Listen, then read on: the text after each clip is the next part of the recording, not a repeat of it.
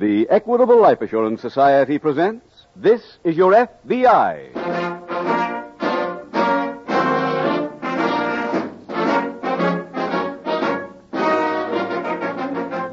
This is Your FBI, the official broadcast from the files of the Federal Bureau of Investigation, presented transcribed as a public service by the Equitable Life Assurance Society of the United States and the Equitable Society's representative in your community.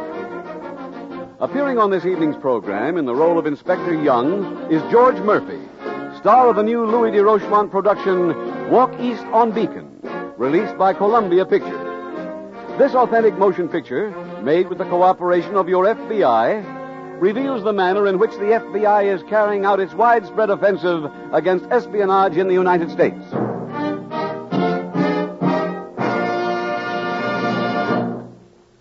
There are many examples in history of people who have given up freedom in return for promises of future security.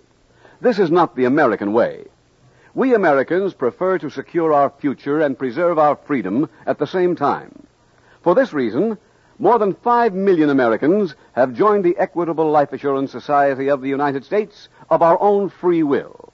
Throughout the nation, the Equitable Society is represented by 8,000 insurance specialists. In about 10 minutes, I'll tell you more about these men and how they may help you solve your problems and enjoy the advantages of membership in the Equitable Society.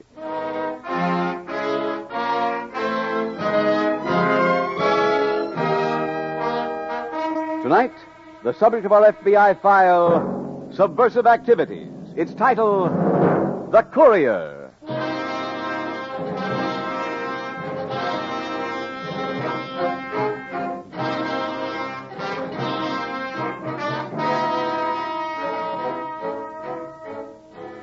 Later this month, the American people will observe one of their most solemn holidays, Memorial Day, set aside for the purpose of honoring those who have died in the wars fought to perpetuate our freedom. This evening, your FBI unveils for your inspection the case history of an American communist, a man who may be responsible for the future deaths of countless of his fellow Americans, if there should be a third world war. This man was a courier in the atomic spy ring, a citizen of our country who espoused a doctrine of hate and became a traitor. His life testified to the utter darkness of the communist way. And by examining that life, we see the tragic error of communism, a blight which saps the moral strength of a man and leaves him a helpless puppet.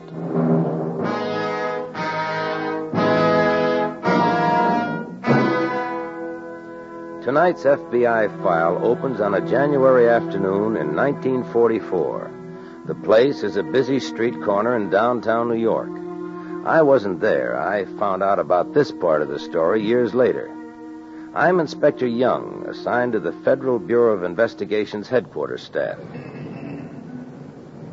I wasn't on that corner, but a short, chunky, bespectacled man was.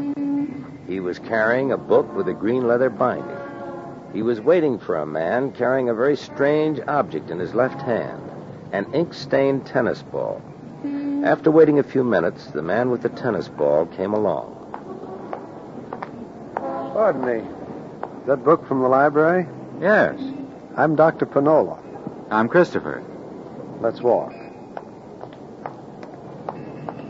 Tell your friend I may not be here long. You just arrived. It's possible I'll be here a week, a month, or I may have to leave tonight. For where? Maybe Tennessee. Hmm? What's so important down there? Our experiments. We're working on nuclear fission. Really? You understand? Not entirely, but I'm a chemist. I know what atomic energy would mean. You better wait for the light. Yeah. How will I contact you in the future? On the first page of this book, you'll find a phone number. Call there and leave word with John that you want to see me. John is your superior? Yes. All right. I'll call as soon as I have something.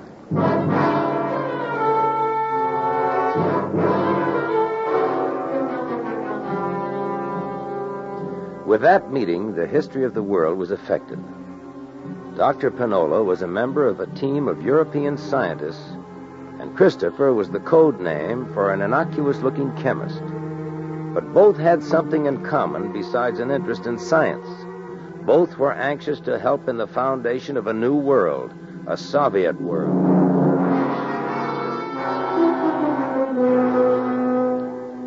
They met a half a dozen times during the next 6 months, always in a public place.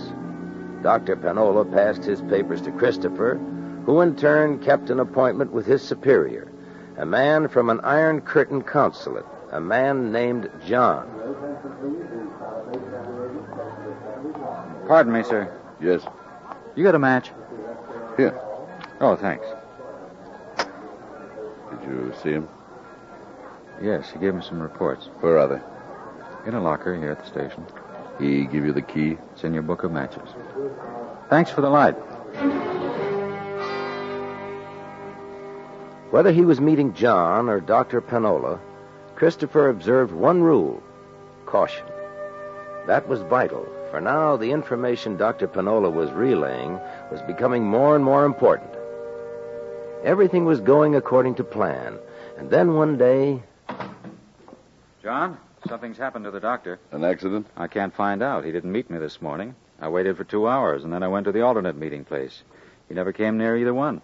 Go to his apartment. Oh, he's not there. The janitor says he left town, but he doesn't know for where. I thought he'd call you before he went anyplace. He should have. Well, what can we do now? His sister lives in this country. Oh, where? Up in New England. Her name's, Mrs. Kermit. I'll give you her address. Go see her.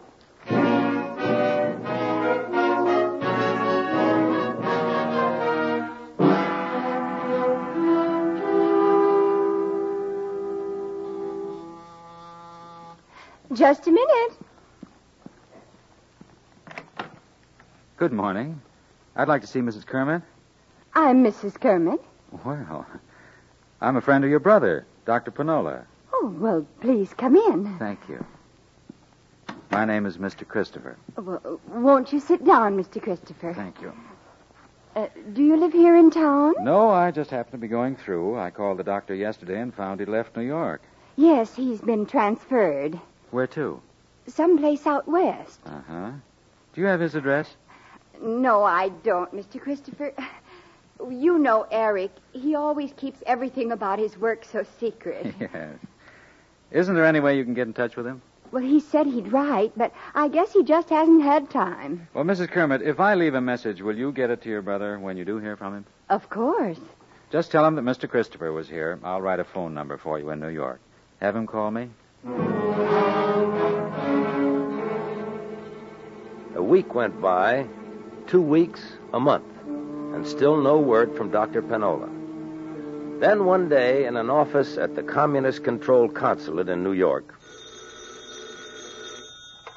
Hello? John? Yes. Dr. Panola. Where are you? In Santa Fe, New Mexico.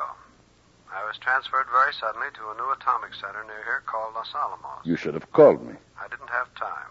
Do you have any news? Yes, and it's very important. Get a leave of absence and bring it east. I can't. You'll have to meet me. Where? Here in Santa Fe. I'll send Christopher. All right. Tell him to come to Santa Fe a week from today. I'll meet him at 4 in the afternoon on the Castillo Street Bridge.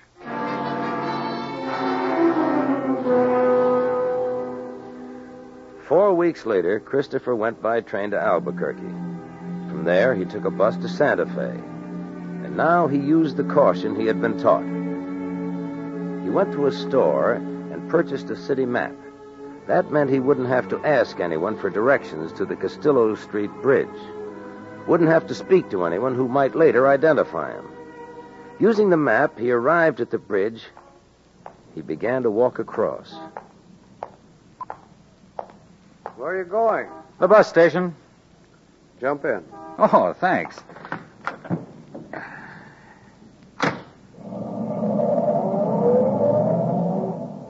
You have the details with you?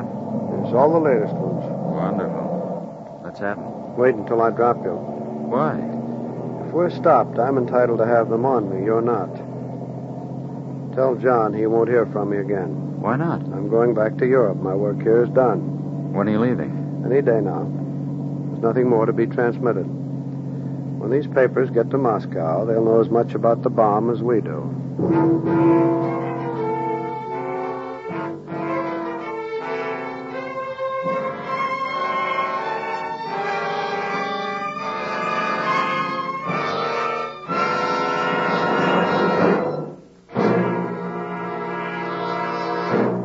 We will return in just a moment to tonight's exciting case from the official files of your FBI. But right now, here's a message that may be of great interest to you. It's the experience of Mr. George Whitby, a member and policyholder of the Equitable Life Assurance Society. How long have you been a member, Mr. Whitby? 4.5 years, Mr. Keating. Well, what was it that first interested you in becoming a policyholding member of the Equitable Society? It was a life insurance plan that I heard you talk about on this program, Mr. Keating. It interested my wife and me so much, we decided to find out more about it. So I looked up the name of our local Equitable Society agent. I gave him a ring, and he dropped around the next evening. He knew his business. He seemed genuinely concerned about our problem. He was more like a counselor than a salesman. I'd say that's a good description of Equitable Society men everywhere, all 8,000 of them. They help you get the kind of life insurance that will be most advantageous to you. They believe that the best insurance service is based on a friendly, mutual understanding between agent and client. Well, if they're all like our Equitable agent, they're a mighty fine bunch of men to do business with. They really are. You see, Equitable agents are specialists. They're trained men, professional men, who have chosen life insurance as a career, and they have the backing of a large group of home office specialists. All of them are at the service of every Equitable member and prospective member. And that's a thought I'd like to leave with our listeners. Equitable Society men are good men to do business with. So, if you have a life insurance problem, if you're interested in the future security and the peace of mind of your family, consult the man who can help you most.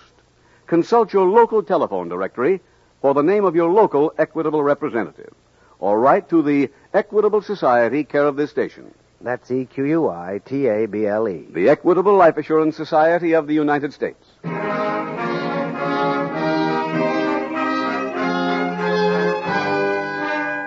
And now back to the FBI file, The Courier.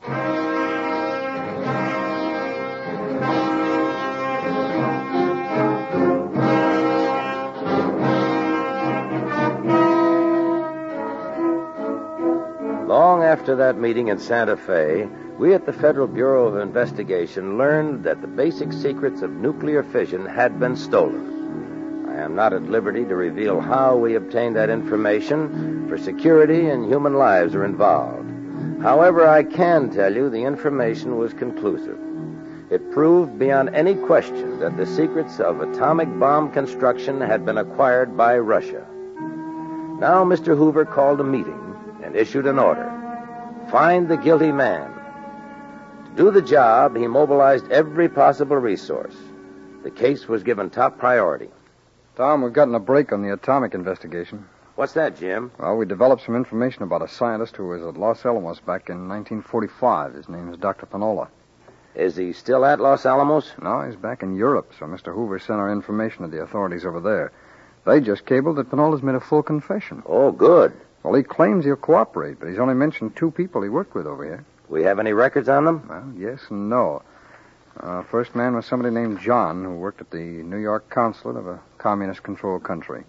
Where is he now? He's back in his own country. Oh. The other man Panola named was the courier who delivered his reports to this John. His name is Christopher. Is that his first or last name? Panola says that's all he ever called him. Has he given us any description? Yeah. Here's the cable with all the information. Mm-hmm. Study it, then we'll go to work.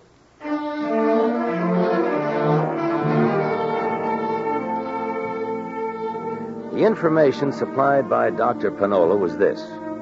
Christopher appeared to know chemistry and engineering. He was from 30 to 40 years of age, about 5 feet 8 inches tall. He didn't know where Christopher lived, but he thought he was still in the United States. That meant your FBI had the task of locating a man whose name they didn't know, whose complete description they didn't have, and who might be anywhere in the country.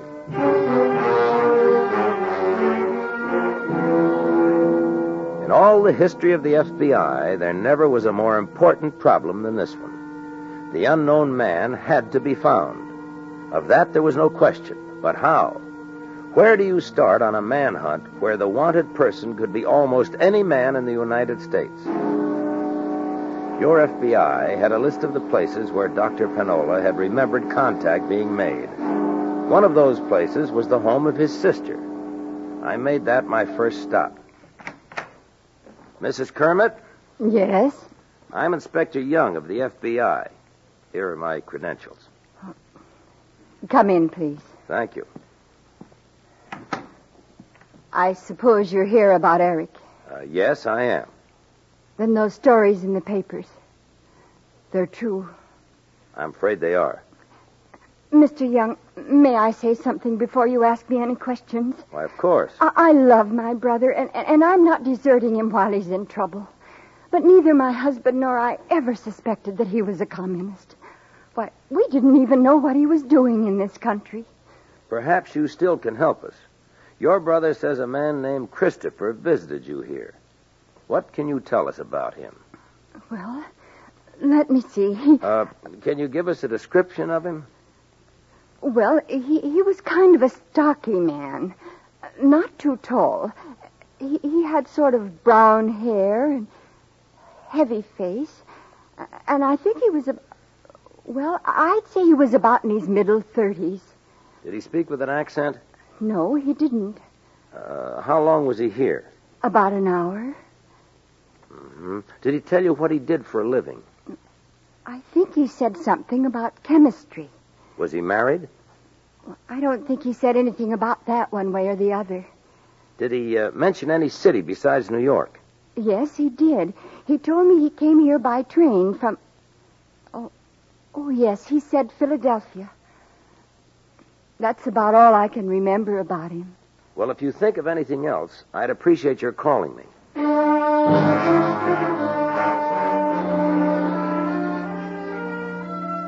Now the full resources of your FBI were put to work. Every tenant in the large New York apartment house where Dr. Penola had lived was questioned. Some were scattered at distant points on the map, but each was located. Did any of them furnish any information? No. Former employees and scientists at the two atomic centers where Dr. Penola had been stationed were interviewed. Did they know anything about a heavy-set chemist whose name might be Christopher? No. In Santa Fe, inquiries were made at bus, air travel, and railroad ticket offices. Hotel registers were analyzed, again with no results. A list of chemists was compiled from the city records of New York and Philadelphia. Of the tens of thousands who were possible suspects, 15% were immediately eliminated because they were women. Other thousands were removed from the list because of discrepancies in age, physical appearance. Gradually, the number was pared to 1,000, then 500, then 100, then 1. Jim, there's a chemist in Philadelphia named Craig. He might be Christopher. No? Here's his description. Thanks. Age 37, brown hair, still born Russia. Where'd you get his name? It was on the list of chemists, and it was in our files. We questioned him back in 1947. Oh, about what, Tom? Well, he was described as a communist suspect by a chemical engineer in New York, a fellow named Grimes. Have you spoken to this Grimes? He's dead. Where's Craig now? Working as a chemist for a hospital in Philadelphia. Before that, he was with the Philadelphia Sugar Company. I've gone over their employment records, and Craig either reported sick or was on vacation on the dates Penola claims he met the Courier. You interviewed Craig yet? No, that's where I'm going now.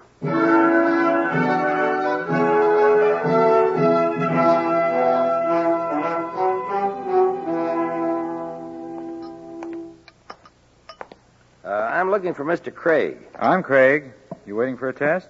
No, I'm Inspector Young of the FBI. Here are my credentials. Mm-hmm.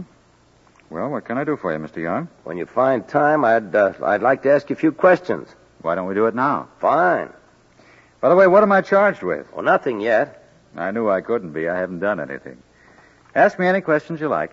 In questioning a suspect, It sometimes is a better course of action for a special agent to make his first few queries very general, covering vital statistics. Other times, an agent will attempt to employ the element of surprise and make his first question the big one. I showed Craig a picture of Dr. Panola. Is this man familiar? Of course, that's Dr. Panola. You know him? Sure, everybody does after the publicity he got. Is that why you recognized his picture? Yes, I saw it often enough in the papers. Have you ever seen Dr. Panola in person? No, not that I know of. Why, was he in Philadelphia? I don't know. Tell me, Mr. Craig, where did you work before you got this job at the hospital? At a sugar company. How was your health in those days? Oh, not very good. As a matter of fact, that's why I took this job. I was ill quite a lot at the sugar company. When I took sick leave, they docked me for the days I missed. Did you go anywhere on those sick leaves? Oh, sometimes to New York to see a show. Usually I stayed home. Did you take any trips to New England? Never been there in my life. Did you take any vacations while you were at the sugar company? 2 weeks each summer. Did you spend them taking trips? No, I'm one of those unusual people, I guess. I just never was bitten by the travel bug. I like it here. Well, I guess that would mean that you've never been out west, say to New Mexico or California. I went to Pittsburgh last year to the chemists' convention. That's as far west as I've ever gone. Mm-hmm. You know many chemists? Yes, of course. Did you happen to know a chemical engineer in New York named Grimes? Grimes, yes. He died last year. Oh, did he? Yeah, at least that's what I heard. Tell me, would you have any objections to my taking some pictures of you? Not at all. But why? Well, we'd like to use them in connection with an investigation. I see. You can refuse, of course, to grant permission. I have no objection. I brought along a camera, but I'm afraid we don't have enough light in here. No, I don't. Can we go outside and take them now? Surely. At noon, I started to shoot pictures of Craig. By 2:30, the film was delivered to the FBI laboratory in Washington. They were developed immediately and put aboard a plane to Europe. The following day, at the prison where Dr. Panola was in custody, the pictures were shown to him. He leaned forward in his chair and studied the screen intently. Proof that the right man had been found could now be had if Dr. Panola identified Craig. The room was quiet except for the whir of the movie projector. All right, stop. That man is not Christopher. After Dr. Panola's discouraging words, we ran the film again, this time for the doctor's sister in New England. If she could make a definite identification, it would be almost as valuable as Dr. Panola's. She couldn't. In spite of this, we at FBI headquarters were still sure Craig was the man we wanted. I was in my office the following day when... Young. Hello, Mr. Young. This is Leonard Craig. Oh, hello. How are you? Pretty good, thanks. Say, I thought of something after you left. Oh, yeah? What was that? Maybe you'd like to look around my room. Oh, I can't. Why not? Well, in order to get a search warrant, I'd have to say what I expected to find in your room. You don't need a search warrant. Oh, I do, unless you're willing to give me your permission. Well, that's why I called. Will you put that permission in writing? Of course. Well, fine. When can we meet? Tonight. I'll be home around 6:30. I'll be there. That evening, Craig was again as polite and cooperative as possible. He suggested I start with a table beside his bed. That's where he kept a lot of his papers. If there's anything you don't understand, be glad to explain. Thank you. Maybe a few scraps of paper with chemical data. Maybe even I won't understand it now. Oh, that's a chemical journal. Whenever an item of interest was found, Craig was ready to give an explanation. He was supremely confident. He seemed to have an answer for every question. We worked our way through each drawer of the table and then around the room to the bookcase. Mind if I look through your books? Not at all. Hey, there's something behind them. Paperback mysteries. Oh. I hide them so my friends won't find out I'm not an intellectual. I see. Wait a minute. Looks like there's something back of the bookcase. You mind if I move it out? No, not at all. Yeah, that'll be enough. you find? A city map of Santa Fe. Oh? Maybe whoever had this room before me left it. You think the former tenant also marked the Castillo Street Bridge on the map? Well, You said you'd never been west of Pittsburgh. Was that true? Mr. Craig, would you like to tell me the whole story?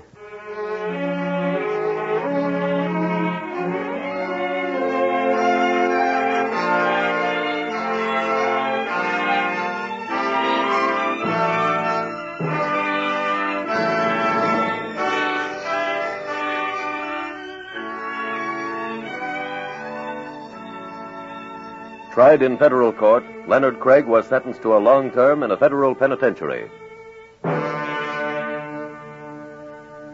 And now a word from the star of tonight's program, Mr. George Murphy. Ladies and gentlemen, I should like to take this opportunity to tell you about one of the most exciting things that has ever happened to me. Last fall, I had the privilege of working in a new motion picture called Walk East on Beacon, a picture adapted from FBI cases, photographed and portrayed as it happened with the complete cooperation of the Federal Bureau of Investigation. This is an important picture for you to see because it shows exactly how the agents of a foreign government operate. It is an exciting picture, and there's a realness and honesty about it that you won't forget. It's a picture that Americans, both old and young, should see. I would like to thank Mr. J. Edgar Hoover for selecting me to play the part of Inspector Belden. It was one of the most exciting experiences of my life. And as for your FBI, ladies and gentlemen, in this troubled world, we should thank God every night for this wonderful group of men. The finest, most efficient, most self-sacrificing, best public servants in the world. As long as we have the FBI, we need not fear for the future of America. I think you will enjoy seeing how they protect you and your country in Walk East on Beacon. Thank you, Mr. Murphy. Now, if you are interested in planning for future security and peace of mind of yourself and your family, why not talk to the man in your community who can help you most?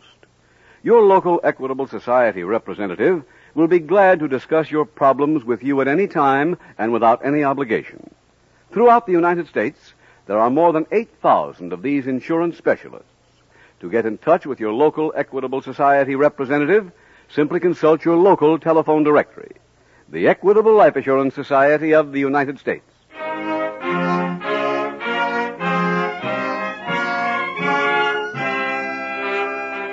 Next week, we will dramatize another case from the files of the Federal Bureau of Investigation. Its subject, impersonation. Its title, The Punch and Judy Shakedown.